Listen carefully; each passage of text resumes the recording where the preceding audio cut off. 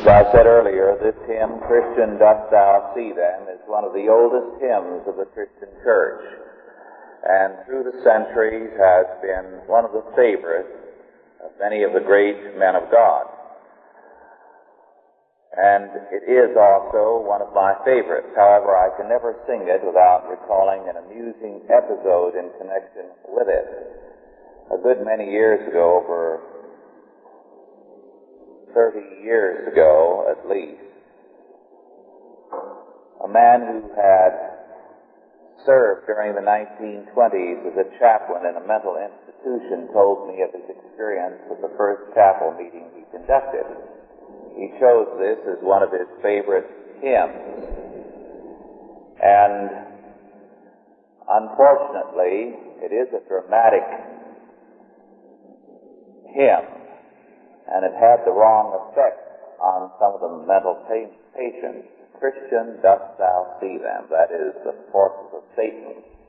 And before they had gotten very far in the hymn, a number of the patients were hallucinating and practically climbing the walls. So he said for the duration of his chaplaincy there, he avoided this hymn. He almost got thrown out of the place after that chapel. Our scripture this morning is 2 Chronicles 19, verses 4 through 7, and a related passage which we shall not read but consider, Exodus 18, 13 to 26. 2 Chronicles 19, verses 4 through 7. And our subject, Judges. And Jehoshaphat dwelt at Jerusalem, and he went out again to the people from Beersheba to Mount Ephraim, and brought them back unto the Lord God of their fathers. And he set judges in the land throughout all the fenced cities of Judah, city by city, and said to the judges, Take heed what you do. For ye judge not for man, but for the Lord, who is with you in the judgment. Wherefore now let the fear of the Lord be upon you. Take heed and do it. For there is no iniquity with the Lord our God, nor respect of persons, nor taking of gifts. Very early in his career, Moses, as Exodus 18, 13 to 26 makes clear, set up judges throughout all of Israel. At first, Moses himself had been the sole judge. But as Jethro, his father-in-law, pointed out, the work was too much for him. Thou wilt surely wear away, both thou and this people that is with thee. For this thing is too heavy for thee, for thou art not able to perform it thyself alone.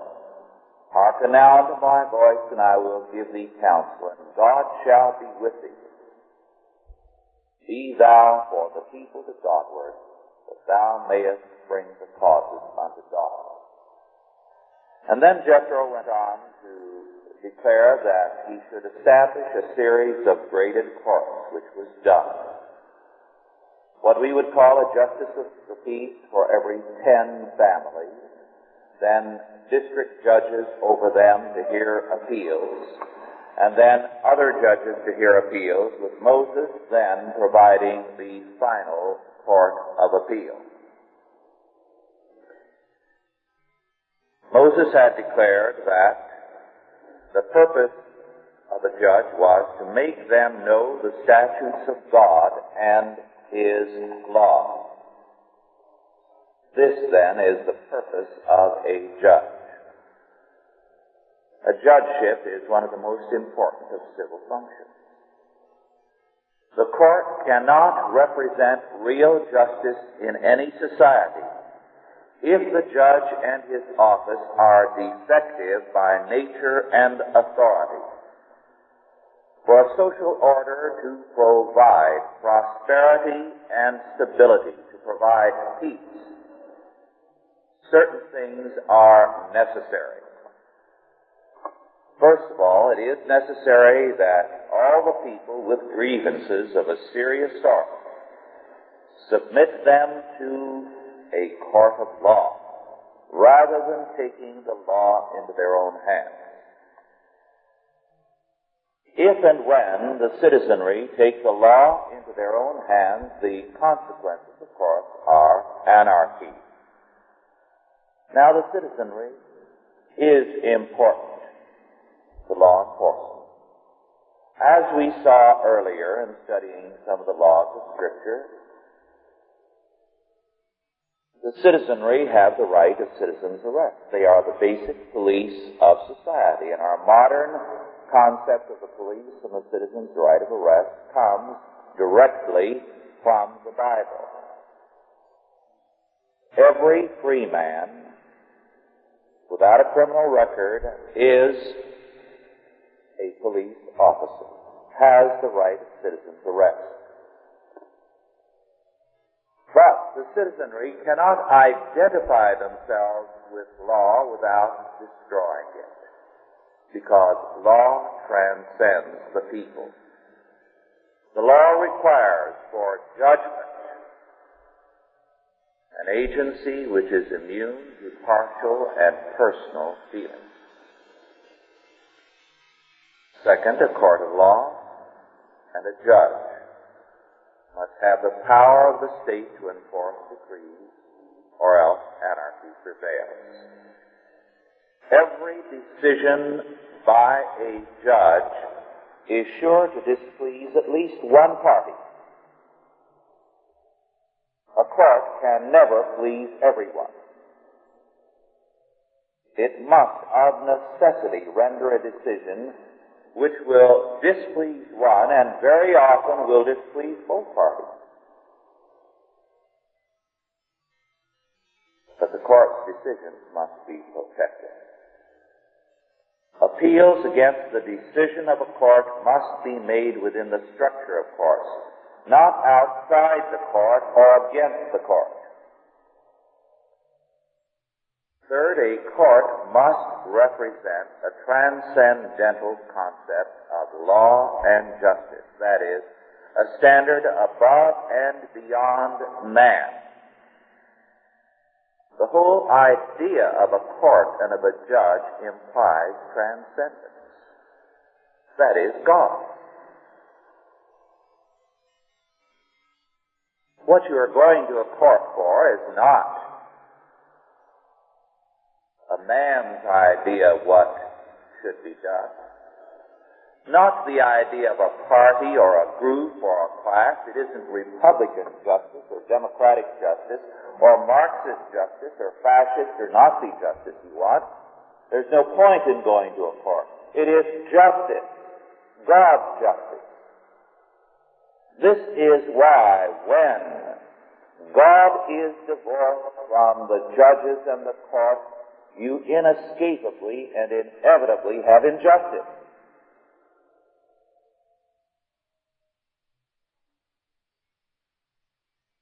Justice is more than the victory of the most powerful or the most popular party. Justice is more than the triumph of a party, a caste, or a class, of the rich or of the poor. It cannot represent a man's perspective. If it does not represent God and His law, then it is injustice. Justice is the righteousness of God as expressed as law. This is why in every society that is godless, that goes against God and His Word, that denies the law of God as it is given in Scripture, inevitably has discontent. It represents injustice. This is as true of the United States as it is true of the Soviet Union. The courts then represent the establishment. of London or of Paris or Berlin or what have you. They do not represent the absolute and sovereign God. And if they do not, they are unjust. And it's simply a question of how far have they traveled on the road towards total humanism, total injustice. The difference today between the course of the Soviet Union and the course of the United States is not of kind, but of degree. They are both humanistic courses. They both deny the law of God. In the Soviet Union, there is total denial.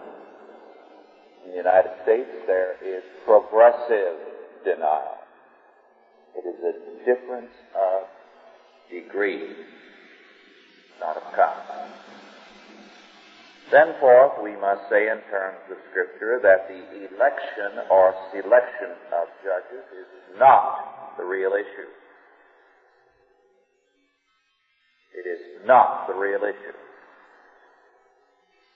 It is not the thing that determines whether a judge is a good or a bad judge.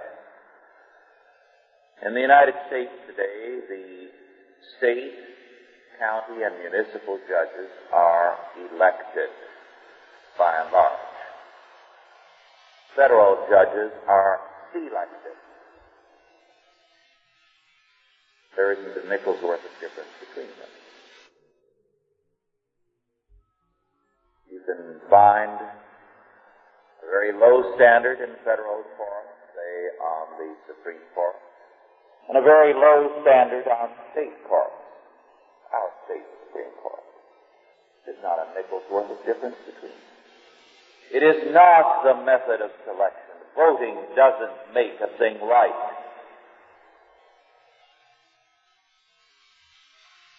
Both methods have good and bad results depending on the times. The fault is not in the method, but in the religious standards of the day. If a people have no true standard of law, if they do not derive their standard of law from the law word of God,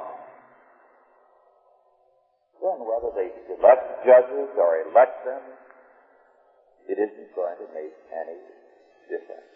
The Scripture says, like people, like priests. In other words, the officials reflect the sins and the depravity of the people, their lack of faith.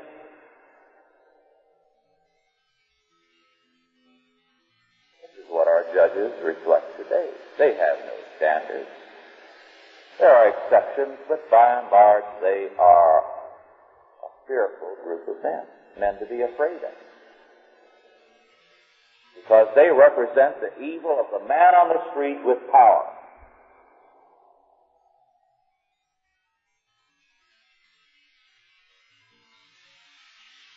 Now in Israel, the purpose of the course was clearly stated by Moses and by Jethro in Exodus 18, 13 to 26. Then by Jehoshaphat, 2 Chronicles 19, 4 to 7. Here you have the standard of God according to His law for justice. Jehoshaphat said to the judges, "Take heed what ye do. For ye judge not for man, but for the Lord who is with you in judgment. The judge, therefore, is not the representative of the people, but of God. And it is the epitome of evil when the judge represents the people." The contrast here is marked. Jehoshaphat, as he recalled the people to the Lord. This is, incidentally, the chapter that tells us about Jehoshaphat's revival. We'll come to that in a moment. He compared that. Instead of representing the people, that was what they had to have a revival to save them from. It had to represent God. The trouble with most churches today is that they represent the people. They are democracies, not a monarchy. The church is a monarchy with Jesus Christ, not the minister nor the board, as the head.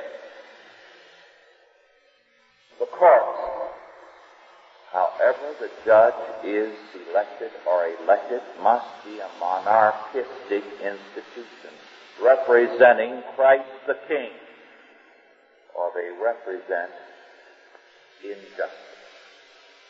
Now this is the Word of God.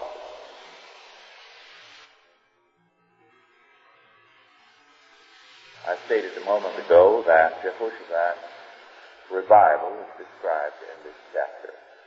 This is an important point. Every revival, every reformation in Israel involves in part a return to the prophetic nature of the civil office. A prophet, in the basic and primary sense, is one who speaks for God.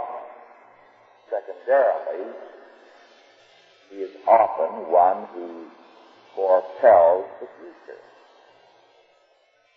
for God. Now, every minister of the church is called to be a prophet of God, one who speaks for God, and one who foretells the future, because he can say, and basic prophecy is, the wages of sin are death. The soul that sinneth it shall die. The nation that departs from the Lord shall face the judgment of the Lord. The law of God gives us the basis for prediction.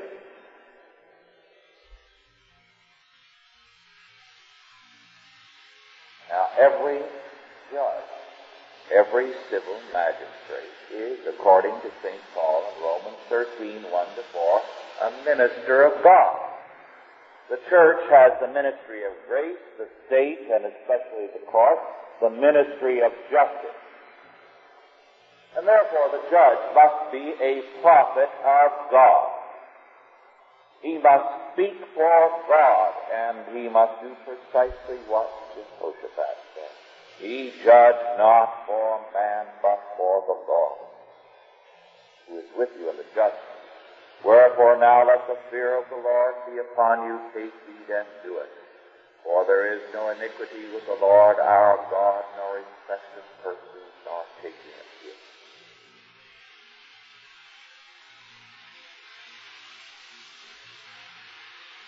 Every reformation, every revival in Israel involves a revival in large measure of the judges, as is Jehoshaphat. A recalling of the people and the priests, of the people and the judge, to the law word of God. And it was in terms of what Israel had done and what Jehoshaphat had done that the Reformation was born. This is something that we're not told today in the churches. We're told that the Reformation of Luther and Calvin was a church Reformation, and that what Cranmer did in England and his successors was a church Reformation. But they spoke not only to the church, but to the state. Luther to the elector, Calvin to the Council of Geneva, and his institutes, incidentally, were dedicated to the King of France, summoning him to reform himself and his judges with God and his word. Cranmer, the king, and his successors, the King Edward VI, when the Reformation in England really took place, and the prayer book was established, and church and state reformed. to the law word of God. It is a modern heresy to believe that revival is a matter of the church people. It is a partial, limited preaching of the word. True revival, true reformation, speaks to church and state. And we call both to the whole Word of God and calls for the reestablishment of the sovereignty of God in every realm. If God is totally God, if He is sovereign, then He totally governs every area of life. Not only the church and the individual believer, but the state and the school and every other area of life. If the state can be secular, then why not the church? God is not completely God. He's only a partial God, and we should not worship Him. The God who is called to be only the God of souls and of the church is a half-God and should be rejected. But the God of Scripture is totally God. He is sovereign. His law requires that every knee and every tongue in every domain shall bow to Him and swear to Him. Isaiah 45:23. And those who read it as something that applies after the end of history or after the second coming are wrong, because shall swear means shall take the oath in a court of law in terms of Him. That's the meaning. In other words, God's law, the law that was given to Moses, must prevail and shall prevail in every nation. Every tongue shall swear by me, saith the Lord. Every court of law shall acknowledge me and my law.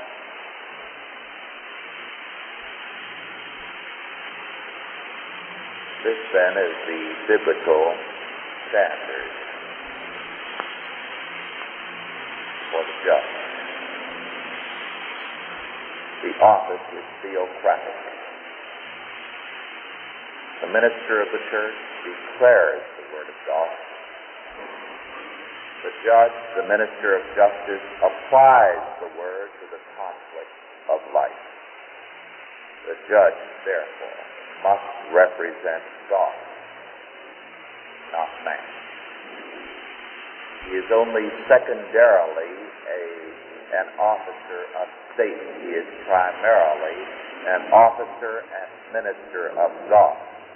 If he is not the minister of God, then he is a political hack and a hatchet man for a party, a class, or a group.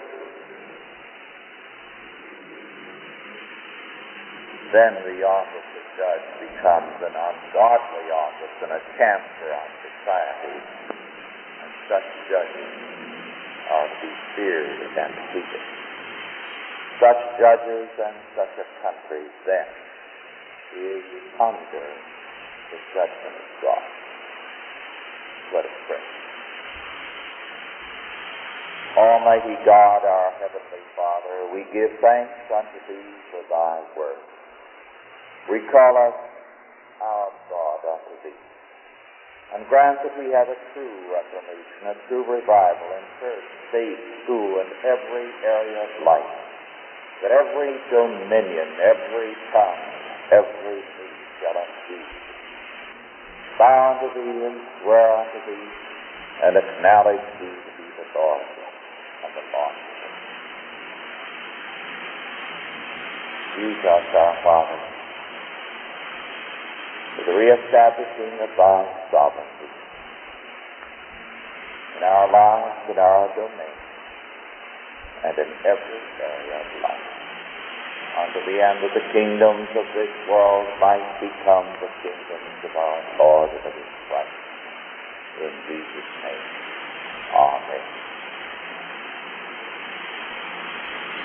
Are there any questions now about our lesson, first of all? Yes.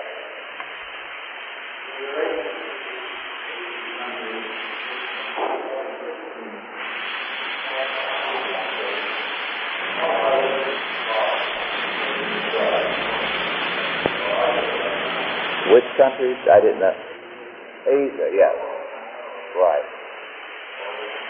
Well, let's take China as it was before the Marxist revolution. It had at least 1,500 years, probably closer to 2,000 years, of humanism, in which there was no absolute standard. What, therefore, was their concept of justice? Once, a few months ago, I cited an illustration that I was told by a missionary.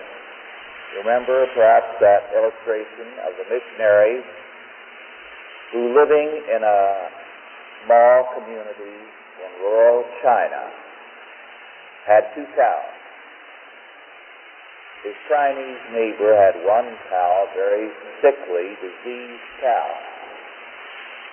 And he and the neighbor, his son and the neighbor's son were outside playing, and they picked up pebbles and they threw them at the neighbor's cow. They didn't bother the cow. He didn't even bother to stop chewing grass. But later in the day, he died, not unexpectedly. He was very sick and thoroughly diseased. So, the Chinese neighbor filed suit in the Chinese court against the missionary. And the missionary lost. And when a judgment was rendered, he complained. And he said, everybody knew, could tell that cow was sick, it was diseased, it was going to die. Those little pebbles my boy threw couldn't have hurt the cow. Where's the justice in all this? Well, they said, but our decision is just. You have 2 cows and he has none. So now you each have a cow. Pure humanism, you see. Now what chance did you have in a court like that? Justice means a humanistic consideration. And of course, with Marxism, it's no different. Now, this has been the law in Asia, purely humanistic. It's no wonder they are more congenial to Marxism, even though they don't like it when it abuses them, than they are to anything that Christianity has to offer. And this is why Judaism and progressivism were so popular in Asia and in China, especially prior to the revolution. After all, pragmatism was no different than their philosophy of total relativism. Yes, a very interesting observation. Why has Chinese civilization lasted the last 2,000 years when it's been relativistic? And the answer to that is it has not. It has been conquered over and over and over again by outsiders.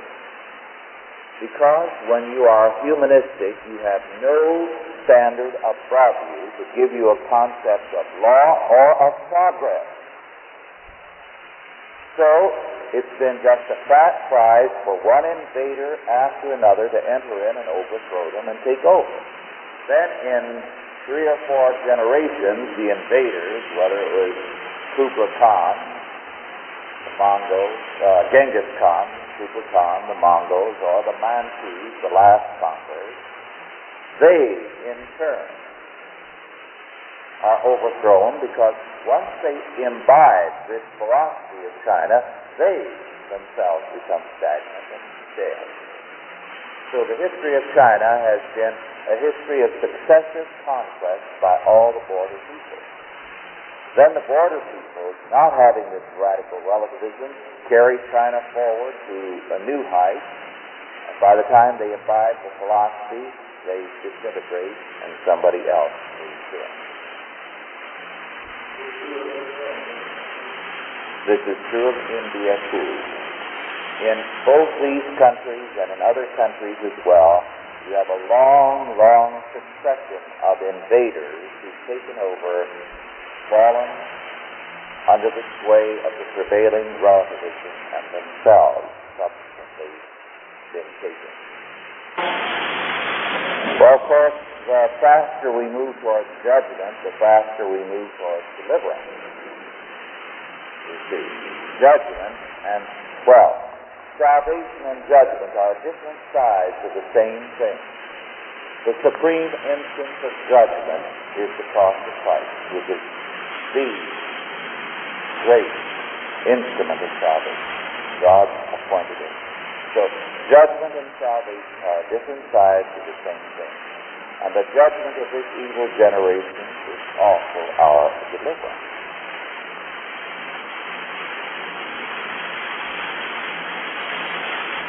Yes.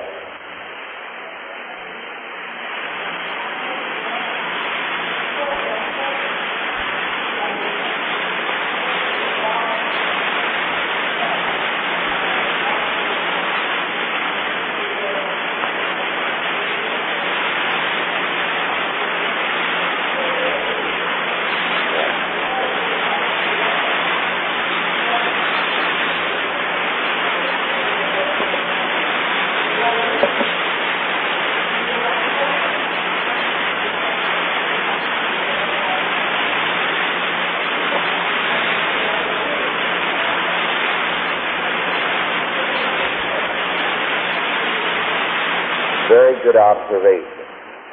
The judges were, until not too long ago, representatives of God and His law.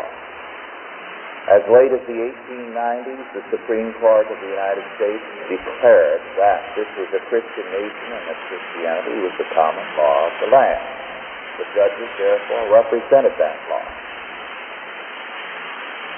Now, of course, the judges are totally humanistic, but they still take the attitude that somehow they are representatives of God and nobody dare question them. So they've gotten holier than thou in the process of abandoning God and are bent on playing God, having denied God. Of course, an ironic fact is they're still garbed as ministers of God. The black robe of the priest. You see, in the Middle Ages, to set forth the ministerial nature of both the teacher and of the judge, they both wore gowns. Today, when the judge is gowned, it's a relic of the fact that he once represented God. The Supreme Court is still always gowned. Local judges are not. But the Supreme Court is witnessing against itself. The judges come there with their robes indicating they are ministers of the Word in justice, when they are not. Every time anyone graduates from a college, he wears a cap and a gown signifying now he has attained a ministerial role to minister God's Word in a particular area of life, and he lies when he puts that on, because he does not. Yes.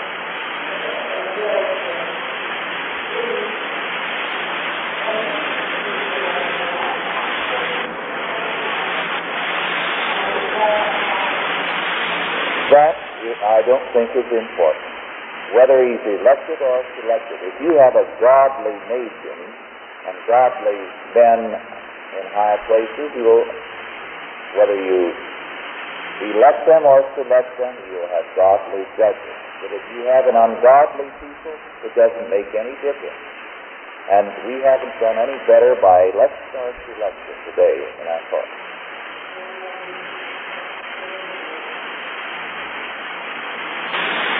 Yes. Yes, the whole point of the jury system as it developed was this. the people of God, trained in the Word of God, would be able to render judgment in terms of God's law, the Ten Commandments and all the other laws. But today, you see, how can the people know the law? Statute laws without rhyme or reason, and so the jury is useless, really. A jury system is a proper development of biblical law, where people can know what God says, thou shalt not steal, thou shalt not kill, and so on, and can judge in terms of it. But today, it may be obvious to judge and jury that the man is guilty. The real question is, does the crime fit with some statute? It's mostly an interpretation of the law. Yes.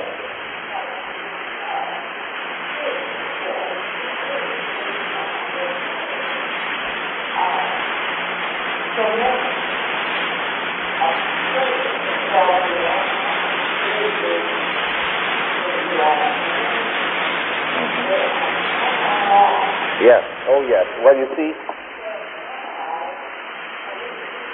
if they have no faith, they will be no better than the judges. They will represent a faction, not God's law. And this is true. There's just juries.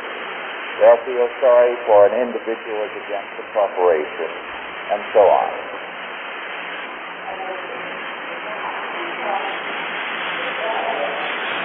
Yes.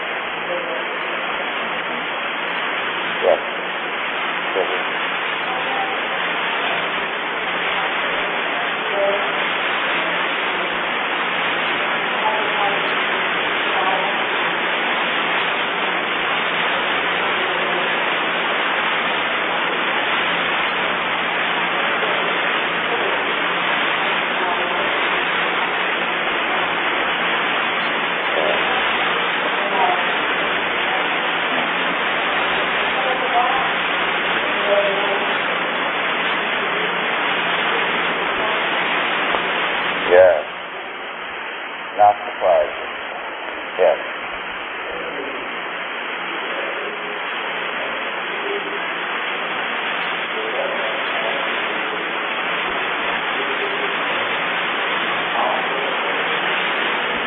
Yes. When you have had periods in Christian history where you have had a system of real justice, it has been because the people, the churches, and therefore the court have reflected God and His law. And therefore there has been a conscientious effort on all sides to speak for God. Art, yes.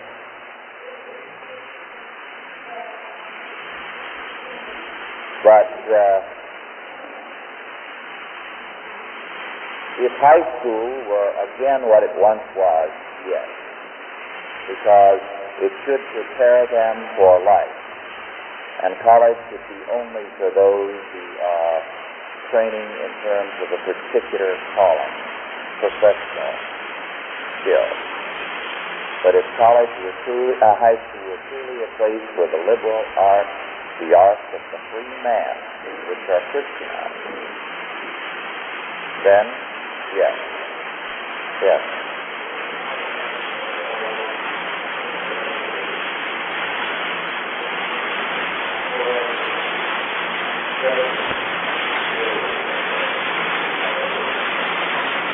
That's very true. Very true. And not as well educated as those who in the 1840s and 50s graduated from the 8th grade, and I can prove it with the textbook. I haven't. Our time is just about up, and I'd like to pass on a few things to you. First of all, an announcement. The Senho Seminar on the Currency System will be held Saturday, July 11th in Glendale, and there are leaflets in the back concerning them. Next, we were studying some time ago the biblical law of judgment in the court, which is restitution. In terms of that, last Monday, there was an interesting item in the Herald Examiner in the answer line column, which is answers questions that are raised by different people. And this one coming from RP in Los Angeles, a rather indignant and unhappy letter. I robbed the bank back in 1966 and was captured and sent to prison. Early this year, I was released and sent to a halfway house to receive help to rehabilitate. I found a job and started a savings account, which was one of the stipulations given me at the halfway house. Unfortunately, the bank that I was required to put my savings in was of the same banking chain that I had robbed. They found out that I had an account with them and took away my savings because not all of the robbery money was recovered. Is their action legal? According to a local bank, the action of your bank was legal. It is called the right of offset. When two parties have mutual claims against each other, the money you owed from the robbery and the money they owed you in your savings account, the claims are reduced to the lowest amount owed to each other. Obviously, you still owed more from the bank robbery than they owed you from your savings account. You had a debt you owed, so they collected it legally. That's an example of a minor remainder of biblical law in our legal system. Now, the other item is not a very serious item, although it's real history, rather humorously presented. I don't know whether it'll mean much to most of you unless you've grown up on a farm. And the title of this, because I think it's very interesting in view of the fact that a while back we were dealing with the law of men and women and their respective natures as God created them. The title of this is Why Men Took Over Milking. Now, as you know, the idea of a milkman or a dairyman is new. It used to be, through the centuries, a dairy maid and a milk maid. So there's been a major change in recent years, about the turn of the century and after. There's only one thing lower than a grave robber, and that's a man who would stoop to milk a cow. So stated the medieval farmer to his wife, trying his best to dust the job. Even today, milking cows is not every farmer's cup of tea. Incidentally, they use the term for the milking sheds now, milking parlors. In parlors, at tea, staring out across the Dakota cattle ranch, I wouldn't milk them if they were in the Waldorf Astoria.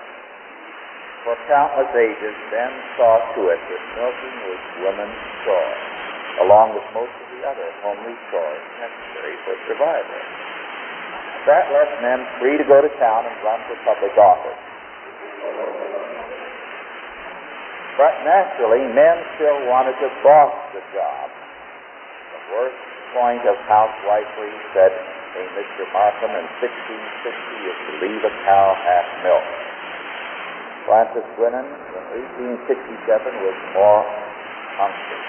Milking seems better fitted to females who are likely to be more gentle and clean. But in case they weren't, he had plenty of advice for them. Go to the cow stall at 7 o'clock in the morning. Douse the other well with cold water. Keep your hands and arms clean. Milk each cow dry. Milk each cow dry, as you suppose. Then begin again with the cow you first milked and drip them. Suffer no one to milk a cow but yourself. Can't you hear the men cheering? And have no gossiping in the milking stall. No wonder women took to wearing bloomers and marching for equal rights. But likely as not, milkmaids would have gone on quietly milking the cows were it not for machines. The first patent for a milking machine was granted in 1859. It was a simple piston pump that removed air from a steel pail and sucked the milk out, like the plunger on a beer keg in reverse. Women bent dutifully, but it was sighs of relief at pumping, and the men stood around with hands in pockets, grinning at the machine and winking at the girls. There is no record of what the cow did, but I expect that you and I know. One day that 15-pump folk and the milkmaid, being a woman, could not fix it. So the man rushed to her aid, wanting to keep her bent to the task, or else he might have to do it. And from there on, man, the tinkerer, was hooked. The term dairyman came into existence, but it was a difficult transition. C.S. Plum admitted in 1900 that men disliked the milk cow, and so numerous machines have been invented by them. Most of these are foolish contrivances, and none are real successes. Men will continue to devise, however, and it is probable that at some time large herds will be milked by machines. Back in 1895, when Tom Ganowski was just at Kansas, India, and Modestus Cookman invented the first pulsator. But really practical milkers didn't appear until after the turn of the century, when William Lawrence and Robert Kennedy of Scotland developed a mechanism for controlling pulsation. The first U.S. patent on a doubled chambered pit-top was granted in 1903. As long as women were tending the cows, milking 3 times a day was considered necessary by men. But when men tinkered their way into the dairy, they abruptly decided that twice a day was enough. And nearly every generation of dairymen today breed a few who try to milk only once a day. With men at the helm, other milking conditions improve too. Cows come to the milker instead of vice versa. They stand on raised platforms because men have weaker backs than women. Pipelines rid the man of the job of carrying milk, and heated parlors keep him from freezing to death when he's out there in the morning, as he does not have that extra layer of female fat under his skin. And what about those gentle, cleanly females whose very nature fitted them especially for milking cows? They are going to town and running for public office. Now, that's not only good humor, but there's a lot of history and a great deal of human nature in that. Well, let's bow our heads now for the benediction. And now go in peace. God the Father, God the Son, and God the Holy Ghost bless you and keep you, guide and protect you this day and always. Amen.